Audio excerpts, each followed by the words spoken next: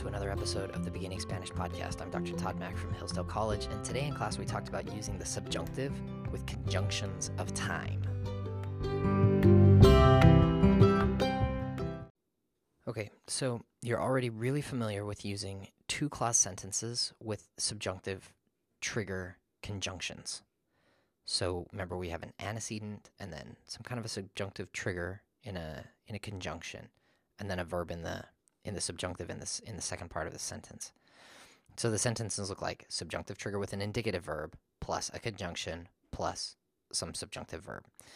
So I could say like quiero que estudies would be like the simplest kind of subjunctive sentence. Quiero que.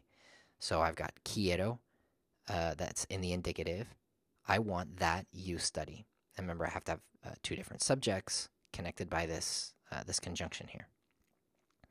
So in this section we're talking about conjunction of time. So we've used noun clauses like what do I want? I want you to study. So those are noun clauses because they're acting as things. They're asking the question what? What do I want? I want you to do this thing. We've used them in adjective clauses like I want a car that is blue. What kind of car? A car that is blue. So that would be the subjunctive in an adjective clause, and then we've used them with when talking about contingency. Now we're talking about time. So these are adverb clauses now because they're saying when something is going to happen. And in this case, we're talking about the subjunctive indicating that something is going to happen in the future. So what are the conjugations of time? There's 6 of them. They are cuando, which is going to be by far the most common, and in my opinion, the easiest to kind of wrap your head around, because all of these kind of mean the same thing. So cuando is when, antes de que, before, después de que, which is after, and cuanto, which is as soon as, hasta que, which is until, and tan pronto como, which is as soon as. So the key is that with these conjunctions of time, we will only use the subjunctive right after the conjunction of time. So the verb that you're wondering, oh, should I use subjunctive or indicative, is going to be the verb that comes right after. It's the most closely tied to the conjunction of time. And the question that you're going to ask yourself is, am I talking about the future, or am I talking about what I would call the habitual present? Meaning, sometimes if I say when, I mean when in the future. And sometimes when I say when, I mean when, meaning all the time. So I could say, I eat when I am hungry. That means I do it all the time. I get hungry, I eat. I eat when I am hungry. But if I say I will eat when I am hungry, then that's going to change what I'm saying. That means I'm not hungry right now, but in the future, when I get hungry, I will eat. Now, the reason why we do this is because the future is speculative, and so it's never really completely certain. And so when you're using a verb like this, when you need to conjugate a verb in the future, that's tied to one of these conjugations of time, then you're going to need to use the subjunctive. So as is always the case with the subjunctive, you've got to keep your head about you and pay attention to what you're saying, because you're not always going to use the subjunctive with these conjunctions. You'll only use the subjunctive when the thing they introduce is pending. You will not use the subjunctive when the thing being introduced is habitual. I'm going to say that one more time.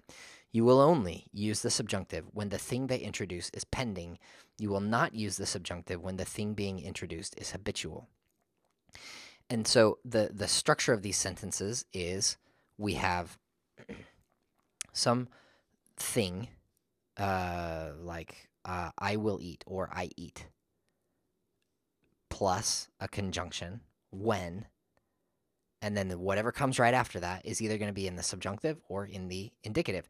Now, if the first part is in the future tense, that's easy. So if I say I will eat, I will run, we will do this, if that's conjugated in the future, meaning the simple future or the compound future, comeré or voy a comer, then the second part has to be in the subjunctive because I'm indicating by the verb that I've conjugated in the future tense that I'm talking about the future. So the verb that comes right after the conjunction is going to be in the subjunctive. So if I say comeré cuando, then I know that the thing that comes after that has to be in the subjunctive because I've already indicated by conjugating the first verb in the future tense that I'm talking about the future. Now, this isn't always this will always help you if you see it in the future tense, but the inverse is not always correct, right? So if I say if that first verb is in the present tense, I can't always say that I'm going to just use present tense indicative after the conjunction, because I could say something like voy a la tienda cuando tú vuelvas. That voy is conjugated in the present tense. But what I'm saying is I will go to the store when we do that. Remember when we talked about the future, talking about we can express the future by talking in the simple future. We can talk about the future by conjugating verbs in the compound future. I am going to do this thing. And we can also talk about the future in Spanish by just conjugating in the present tense. Mañana estudio con mis amigos. I can totally say that, and it works. It means tomorrow I am going to study with my friends, and I've just conjugated it in the present tense indicative. So just looking at that verb is not always going to help you. You do need to just double check yourself if that first verb is in the present tense indicative.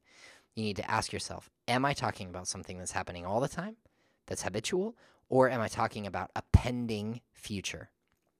So I'll just throw out some examples here. I eat when I am hungry. I eat when I am hungry. That's indicating habit. So I'm going to use after the conjunction the present tense indicative. I will eat when I am hungry. So I would say como cuando tengo hambre. Como cuando tengo hambre. I eat when I have hunger. If I say I will eat when I am hungry, now that's pending. And I know because I've said I will eat when. I've conjugated that first part in the future tense, which means that the second part is going to be in the subjunctive. Comeré cuando tenga hambre. And then I've got voy a casa cuando termino mi trabajo. I go home when I finish work, meaning I always go home when I finish work. Or voy a casa cuando termine mi trabajo. I will go home when I finish work, because I've conjugated that second verb in the subjunctive, the one right after the conjunction cuando. Then I know that I'm talking about the future. And then finally, with hasta, después de, and antes de, I'm only going to use the subjunctive if there's a change in subject. And if not, as we learned with antes de the last time we talked about these conjunctions of contingency, antes de ends with that preposition, and you can't have a conjugated verb right after a preposition. So I would say like, como antes de estudiar. But I would say, comeré antes de que tú estudies. If there's a change in subject, then I need to use the subjunctive. But if there's no change in subject, then I drop the K and I just say antes de plus infinitive. And hasta works the same way. So if I'm not changing subject, then I would just use the infinitive. So I could say something like voy a estudiar hasta cansarme. I'm going to study until I get tired. Or I could say voy a hablar hasta que te canses. I will speak until you get tired. Now I need the subjunctive, hasta que te canses. But if I'm not going to change the subject until I will do this until I do something else, then I'm just going to say hasta, drop the K, and add the infinitive. Voy a estudiar hasta cansarme.